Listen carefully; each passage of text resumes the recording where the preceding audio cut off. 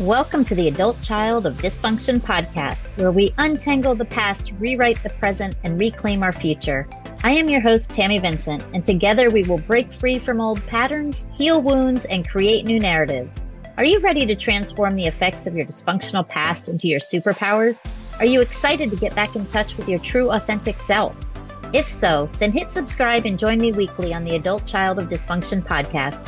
Here we will learn from experts as well as experienced thrivers how to turn our trials into smiles while living our most authentic and joyful lives.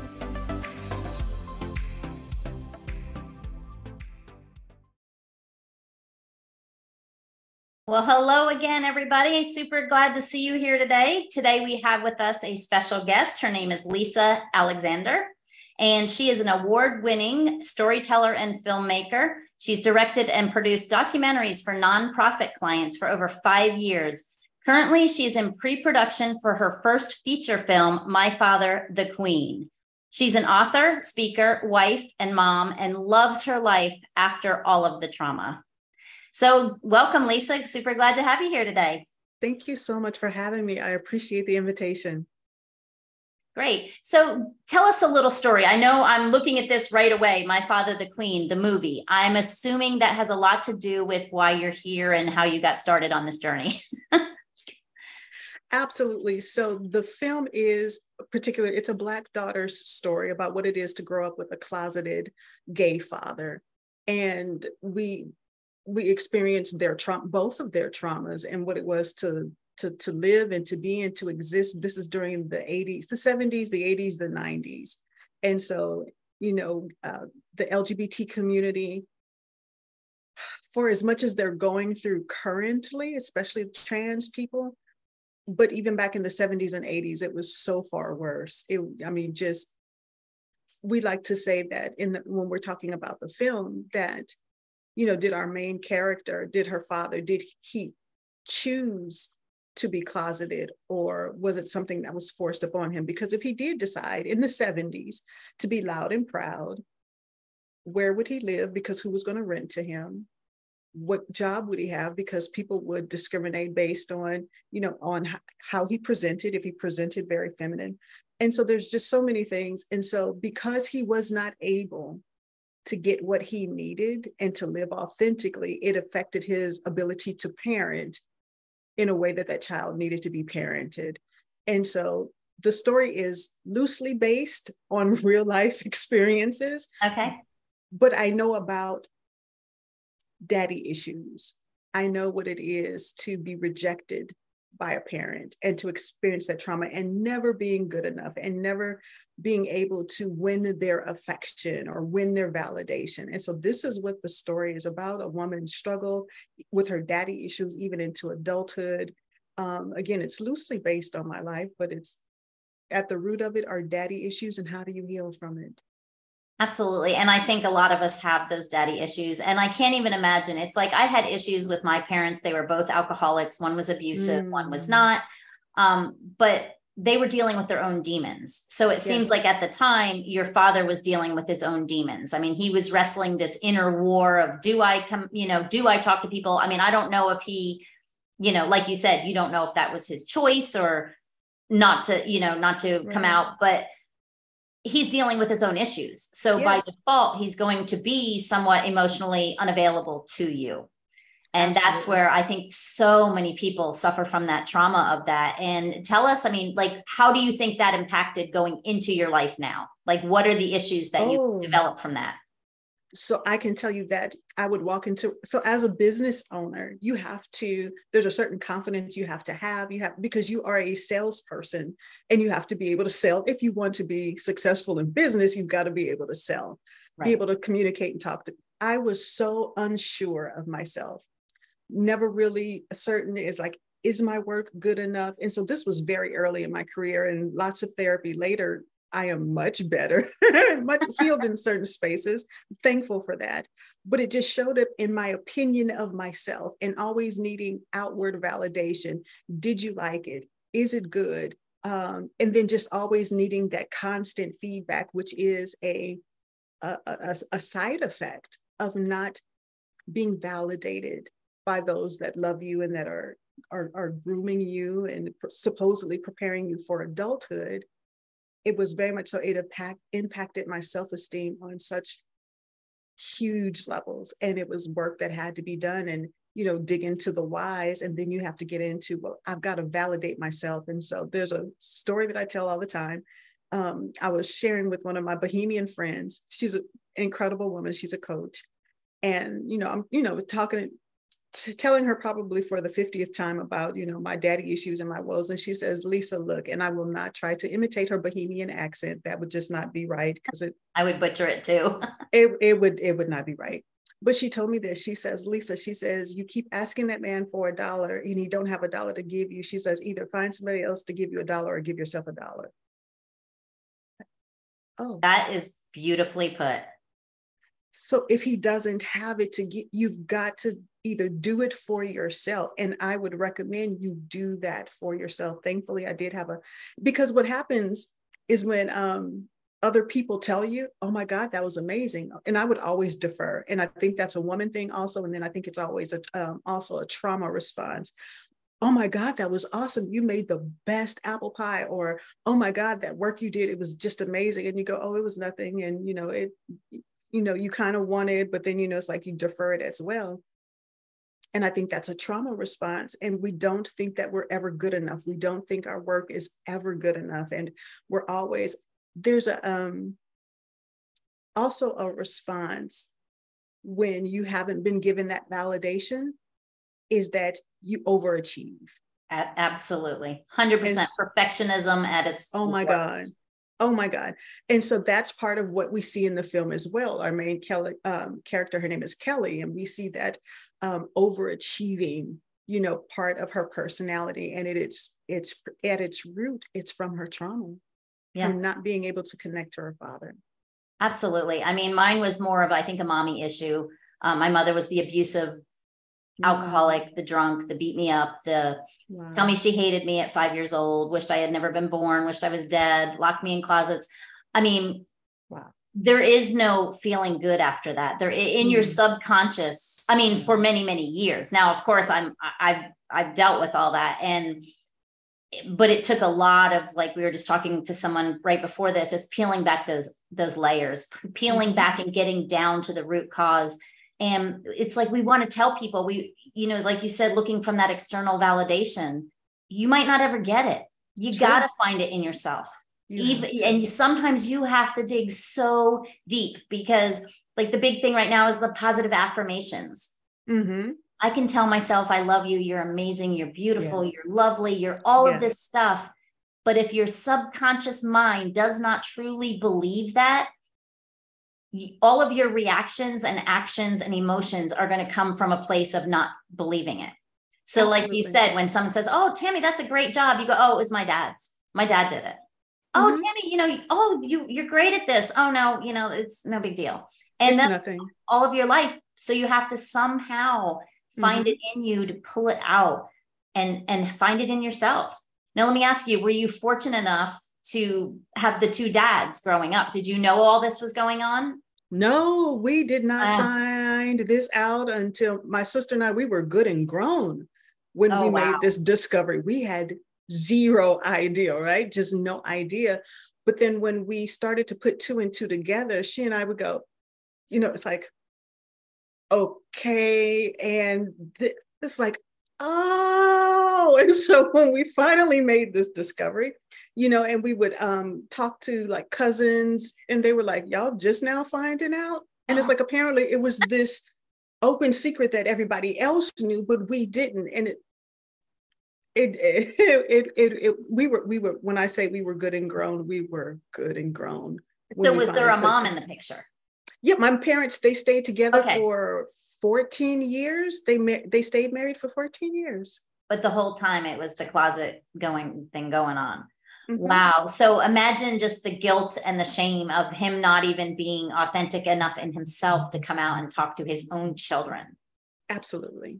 Even as grown adults. And so, and then you have to remember, so we have, baby boomers and the generation before. And it was like, we don't talk about any of this. We don't talk, we don't communicate, we don't share feelings. It was always like pulling teeth trying to find out about how he grew up, and that's for really any parents. My grandmother, that woman told stories upon stories, and you'd be like, Nana, oh my God. Yeah, TMI, baby, TMI. Yeah, but I love and I appreciate every story she ever told me. Now that she's passed away, I appreciate every story she ever told. Even I don't care how many times she tells it, because now I retell those same stories, and it's to keep and honor her memory and to keep that alive. So I appreciate that woman for her sharing. But that other generation, and it's like, I don't know. And my mom passed away, so I don't know too much about her childhood growing up.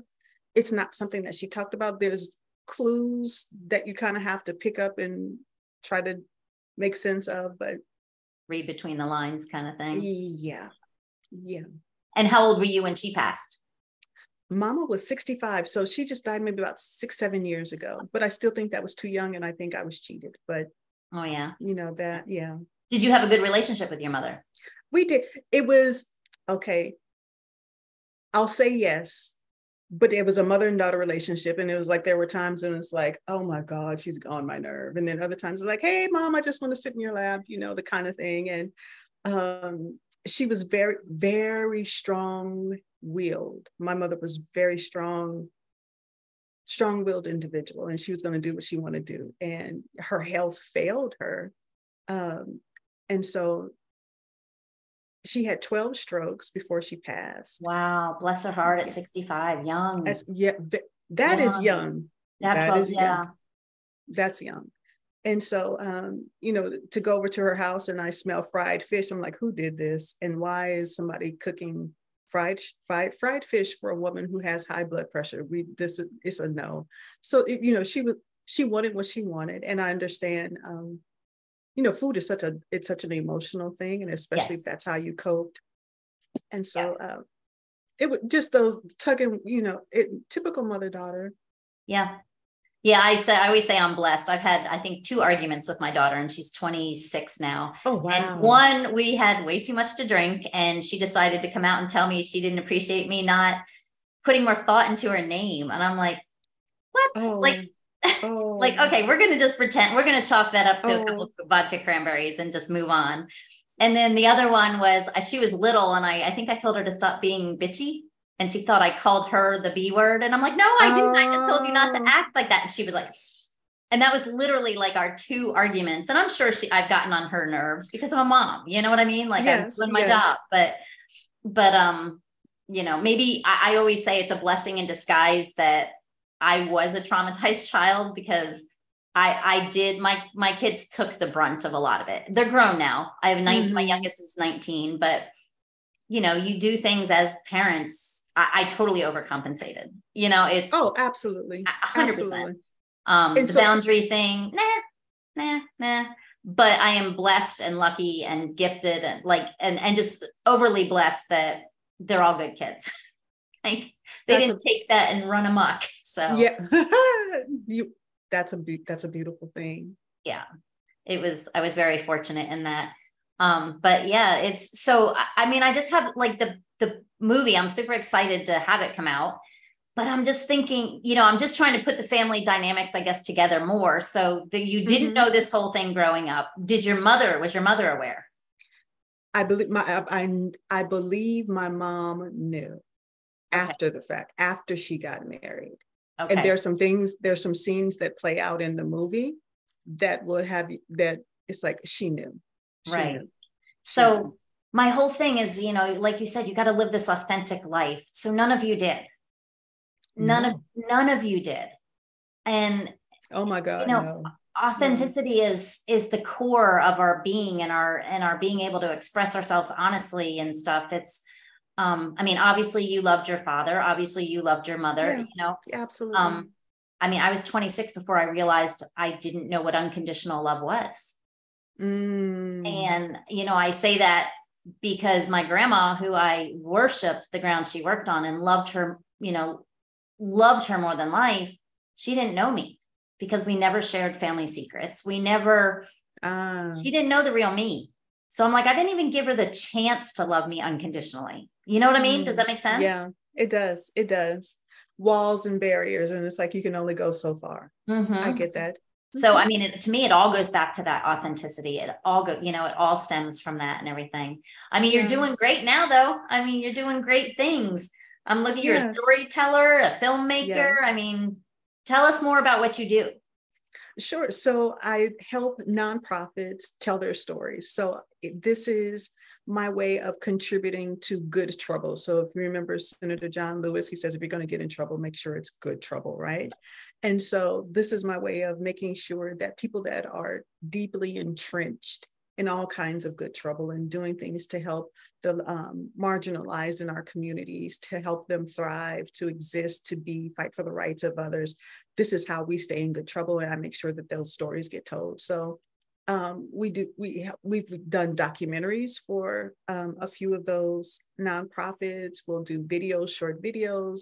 We do PSAs. We then help them with their marketing, their communications, PR, get them earned media, which is always a good thing.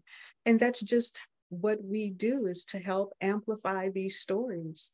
That's awesome. So, I mean, that's your way of giving back. That's your way of reaching out to way more people. I mean, obviously your movie is going to probably reach millions and millions of people, but you're going to, I mean, you're globally helping so many different people by helping people share their stories.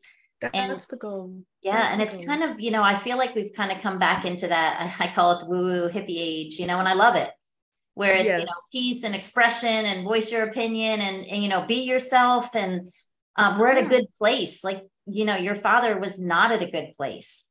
That was when, the 70s, wasn't that, or like when AIDS was starting, and it was like 80s, everything 90s. Was so taboo then. Yes. And the stigma was, so deep, and the shame, it's just horrible. Like now, maybe things would be totally different for him now. Yeah. I think, so it really depends. So if you do the work, let's say you do the healing work to heal past all your traumas, and you could live authentically, they have dating sites for mature folks everywhere on the spectrum, on the rainbow. And even if you're not in the rainbow community, my sister and I said we would have preferred him have a boyfriend named Pierre and a dog named Fifi and live happily ever after, if it meant that he could be authentic, he could, begin to. At that point, we didn't need parenting, but if we could have a healthy relationship, we would have signed on. We would have gone over for Sunday dinners, the whole 9 yards. Yeah. But you missed out on that because, your mother would have coped. She would have survived. She did. My mother, I mean, she would have survived right then and there had they said, there's something's not right. Let's just do it. Let's just stop this, 14 years. They were married 14 years. Yeah. 14 years. That's crazy. That's, it's, to me, it's just mind blowing. I mean, I guess I'm one of the older generation, like the older of my generation, where to me, I'm always like, I don't care who you are, black, white, purple, yellow. I don't care. I don't care if you sleep with men, women. I don't care. You do you do, I'll do me. Yes. And because that does not impact me whatsoever. Yeah, if you're not hurting me, I don't give a rat's butt what you're doing with your life. You know what I mean? I don't care if you want to get married and share the same health insurance. Hell, there's I'm trying to fight for health insurance. Do you see that? Yes, ma'am. Yes, ma'am. It's unbelievable. So I do feel that we're in a better place now, but that doesn't help your past and your trauma and and there are still the way that things are going now, there's this level of hatred and violence that's happening again on a greater level now, that we're matching violence of years past. So just recently, I would say within the last 2 or 3 months, there was a business owner. She was a white woman, owned a business, and she was not a member of the LGBT community, but she raised a flag. She had a flag in front of her place of business, was shot and killed. So how it's like you're fighting against pro this and pro that and love these people and be kind and this matters and that matters. Well, lives matter, period. Yeah. you know, And so she lost her life just as an ally. as an ally. Just as an ally, she lost her life. And then of course you have all the mass shootings and the clubs and things of that nature, and all the anti-trans laws. At this point, it's, I don't know where we're going with all this. You know, and I was talking to someone the other day, and I said, it's not a Democrat and Republican and black and white, and it's a good versus evil, literally flat out. It's just good versus evil. You either love the human kind and are compassionate and live your life with compassion, or you don't. And there's only like there, you know, life is a world of polar opposites. It's either good or bad. And yes, there's in between, but in your heart of hearts, you're either good or you're not. You know, you either love, or what's the opposite of love? You know, it's, if we could live and let live, I like that. And it's like, live and let live. And it's like, so I don't like gelato. Should we, you know, get rid of everybody that does not like gelato? Are they all worthy of condemnation because they eat and love gelato? No. Well, I'd be out because I don't like gelato. I don't appreciate gelato. That doesn't mean that people that do are mm-hmm. It's that we don't even have to agree on certain things. You can agree that we can disagree on, you know, the best movie ever was Sister Act 2, you know, and that's the hill I'm going to die on. And it's like, no, it was Sister Act 1. Okay, it was, you know, it was Whoopi Goldberg. Right. But at the end of the day, are you hurting anybody by caring either? You know what I mean? It's like, just there's things that pop into my mind. People say things and I'm thinking, you know, that initial little evil little guy on my shoulder is like, well, that was pretty stupid. But I would never say, you do you, I do me, you know? Absolutely. We don't have to agree. We don't. And I think it needs to be made okay again that we don't have to see eye to eye on same issues, but I can still respect you. And that doesn't mean that I should unlife you because we don't agree, right? Absolutely. That's not what that means. Right. Exactly. So tell me a little bit about your healing journey. Like, you obviously, did you have an epiphany? I always like to ask people, was there an aha moment where you went, bam, like, I got to get help? So my healing journey, I am so sorry. I thought I turned that off. Oh, you're fine. So my healing journey started, it was over time. And so I've always been a journaler. So I like to say that for Black folk, going to therapy just recently became okay, because 70s, 80s, even maybe up into the 90s. And it's like, that's what white folk did. That's what the people in my community said. White folk go to therapy. We don't go to therapy. We go to church and we have Jesus. That is therapy. That's what you do. And so even if you look back at my mom, it's like, where could she have gone and who could she have talked to about what was going on in her house? She had no one to talk to, right? I mean, so I gave my mom all kinds of grace and just love and forgiveness. But okay, sir. Busy woman. That's my husband trying to call me. And so I do apologize. No, you're fine. You're fine. Go on. That who would she talk to? And so again, I gave her so much grace because I don't know how I would have coped with the truth that she was living with and knew. It's like how that impacted her as a woman, you know, how just her decision make. I have no idea. And so I give her all kinds of grace for being able to move forward, how she moved forward and was able to, you know, be successful in the things that she wanted to do. And so for me, I tell people, and it's like, please don't judge prior generations. And it's like, don't even judge Gen Xers on freedoms and liberties that you now have. Now it's okay for you to go. Gen Z, y'all can go to therapy and nobody blinks an eye. It's okay. It was not okay for me to go to therapy or even mention going to a therapist. 2000s, maybe? Yeah. maybe so within the past 20 years. And it's been a struggle been a challenge for our community to say that it is okay to get therapy and to talk to someone. So my healing journey started with me journaling. Okay. I have over 20 years of journals. Wow. 20 years of journals. And so when it became okay, and it's like, I would have these epiphanies, over and over again. I would have these epiphanies and I would, just journal. And it's like, all these aha moments in my journal. I'm journaling. It's like, okay. And then it would make sense. And then I could process it. And so I would write about what I had just experienced. And then it's like, sit with it. Okay. And then write again. And so journaling was my path to healing. And then eventually we got to a therapist and they made it all make sense. And they probably told you, well, how do I start, Mr. Doctor or Miss Doctor? And they probably said, start journaling. So, I mean, you were intelligent enough in your wisdom to get a jump start on it, because and that can be a lifeline. I talk to people sometimes and I'll say, just start being aware, like sitting with your feelings and write them down. Put them on paper. And well, now, and the good thing is that when My Father the Queen, is that the title of it? When that comes out, now you're going to transcribe your journals, and now you got a book series. So we're going to see so much more of you, girl.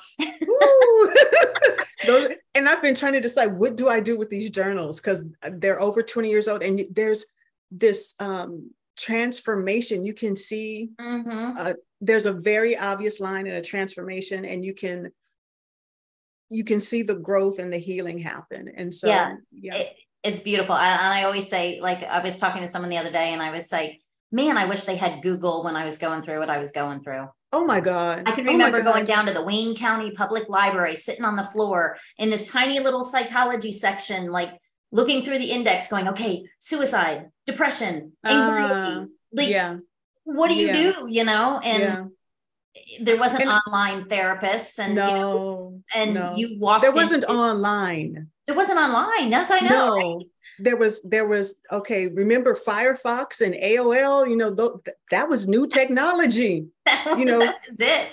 The internet was the wild, wild west, and it was like none of this. There were these resources weren't available yet on the internet. No, and they weren't. And I feel like people are in such a better place now, but they still need to learn, because you still don't know what you don't know. Yeah. You're, the way you're growing up, or not you, I'm saying just in general, you might be so emotionally abandoned and neglected, and you don't know it. It's your norm. You don't know the damage that's done until you enter the workplace, until you enter into the real world. And then all of a sudden you're like, wow, people are happy. Like, what do you mean I'm allowed to cry if I'm upset? Like, there's so many epiphanies that you grab, and you're like, wow, I can be a person. Like, this is amazing. But and for me, it was realizing, and I'm still learning. So, this is all process, and we're all always learning. And just to see where your triggers are and how they show up in your life. And so, you respond a certain way because of this. And so just being able to make the correlation, and it's like, it's like, and it's like, so is this something that I want to correct or fix? Does it need to be fixed? Or is this, I'll call it a survival method that you've adopted during your trauma? Is it serving you well? Because you're made aware of it, and it is like, this is a trauma response. And it's like, this is very much so a trauma response. Is it serving me well? Do I need to shift and change it?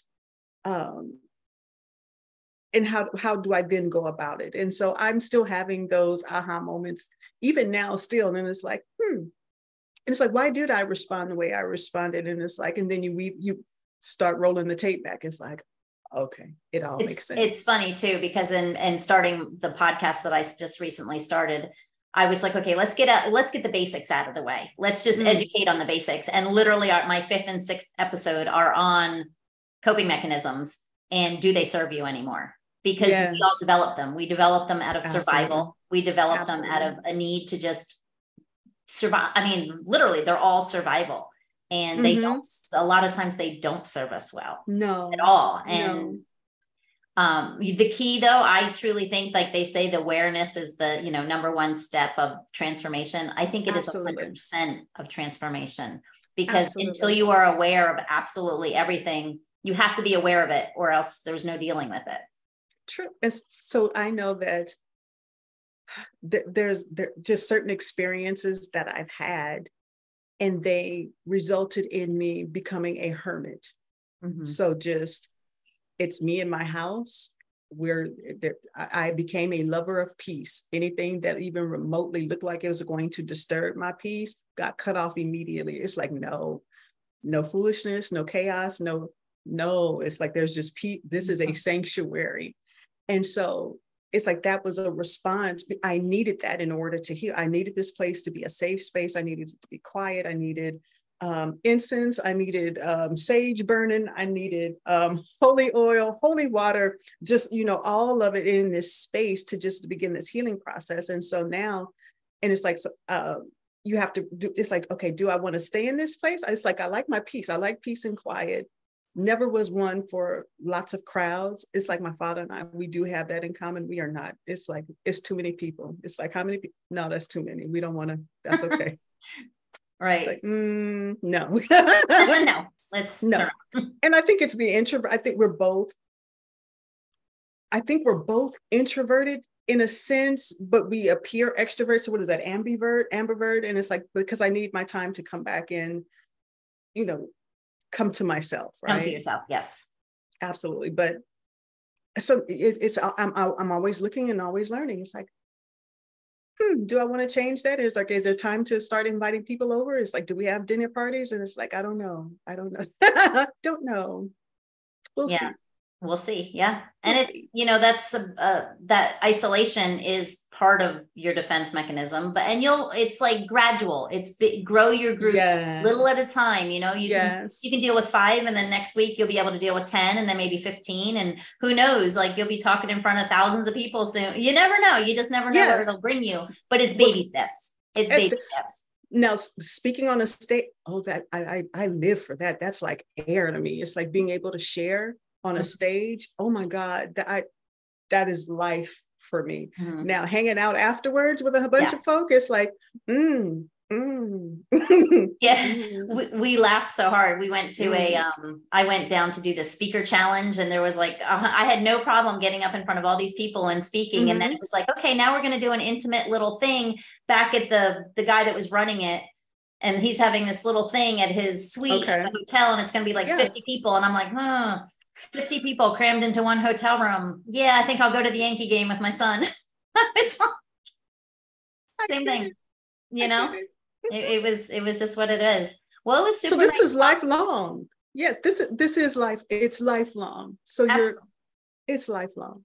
Absolutely. And it's just doing what you can do when you can do it, and embracing that and being proud of that. That's really what it is. So, but it was super nice talking to you. So I want to ask you one thing. If you could give people, listeners that might be experiencing something similar, what would one piece of advice be that you would give them? Just one, huh? Just one. Well, if it has to be 2, that's cool too. I would say learn to listen and trust your inner voice. Amen. Love it. Learn to trust it. Hone that skill. Become one with your intuition, your inner knowing, and your inner guide. It will not lead you wrong. Love it. Absolutely love it. So tell us more where we can find your information. I'm going to put everything in the notes, but just tell us where to find you, how to work with you, or what you do. Sure. So if there are nonprofits or any other kind of social do-gooders out there, and you want me to help you tell your story, please reach out. I'm at prettyworkcreative.com. That's the name of the agency that works with all the lovely nonprofits. And then if you're interested in the film, we have a crowdfunding campaign coming up. We have a fundraiser coming up in Chicago. You can go to myfatherthequeen.com. You can get links to the crowdfunding campaign, which is Fund My Father the Queen. So all of it's pretty easy. We'd appreciate all your support. We think it's a great story, and we know it's going to facilitate a healing for a lot of people. You got it. You got that right. Well, thank you so much, Lisa, for coming on. I appreciate it. And absolutely. Yeah, it was great talking to you. And for everybody out there listening, it's another story of hope and inspiration, and knowing that it doesn't matter the trauma. It doesn't matter what happened. There is healing on the other side if you just listen to your heart. Thank you very much and have a blessed day. Bye, everybody. Thanks so much for joining me today on the Adult Child of Dysfunction podcast. If this episode resonated with you, or you think someone else could benefit from what you heard, why not share it with someone you care about? Let's heal from our past and take back control of our lives together. If you're interested in learning more, head on over to www.tammyvincent.com for a free chapter of my book, Surviving Alcoholic Parents. While you're there, be sure to catch my invigorating seminar, Awakening Your Authentic Self. Together, we will rewrite our stories and turn trials into triumphant smiles. Until next time, keep embracing your strength, keep being you, and know that you are more than enough. You are way more than enough right here, right now.